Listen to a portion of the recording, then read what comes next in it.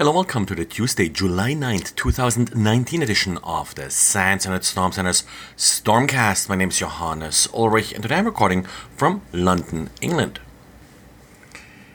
This weekend, credentials for a GitHub account associated with Canonical were apparently compromised, and this account was then used to add a number of repository as well as adding a few issues to Canonical projects. This is important because Canonical is the company behind Ubuntu, one of the more commonly used Linux distributions. Now, the entire impact isn't clear yet, and as a Canonical employee stated, an investigation is still underway. Doesn't appear like anything too critical got modified. Launchpad, which is sort of the distribution system that Canonical uses for Ubuntu, was not affected by this compromise of the GitHub account. So right now, it doesn't look like you have to do anything if you're using Ubuntu. Maybe if you're using GitHub, make sure that you're enabling two-factor authentication and that you are regularly reviewing any accounts associated with your projects. And I'm looking forward to find out what exactly happened here in Canonical's case and how they detected the compromise and how they actually then responded in terms of figuring out what this rogue user may have possibly done to their software. And mage card attacks are in the news again. This time, Sanguine Security Labs, a company that specializes in responding to these type of attacks, detected 962 breached web stores on July 4th last week. This, they say, is part of a larger automated campaign. They're scanning for known vulnerable web stores and then are using exploits in order to install the MageCard JavaScript.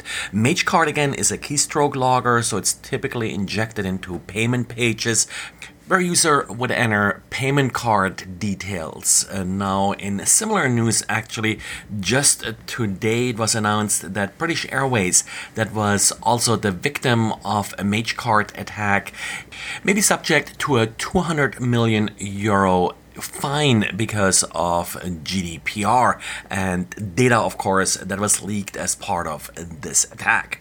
Now, while MageCard has been going around for a while and has been using sort of a very similar technique and code, there are actually a number of distinct groups that are falling sort of under the MageCard umbrella, so it's not always the same group conducting these attacks.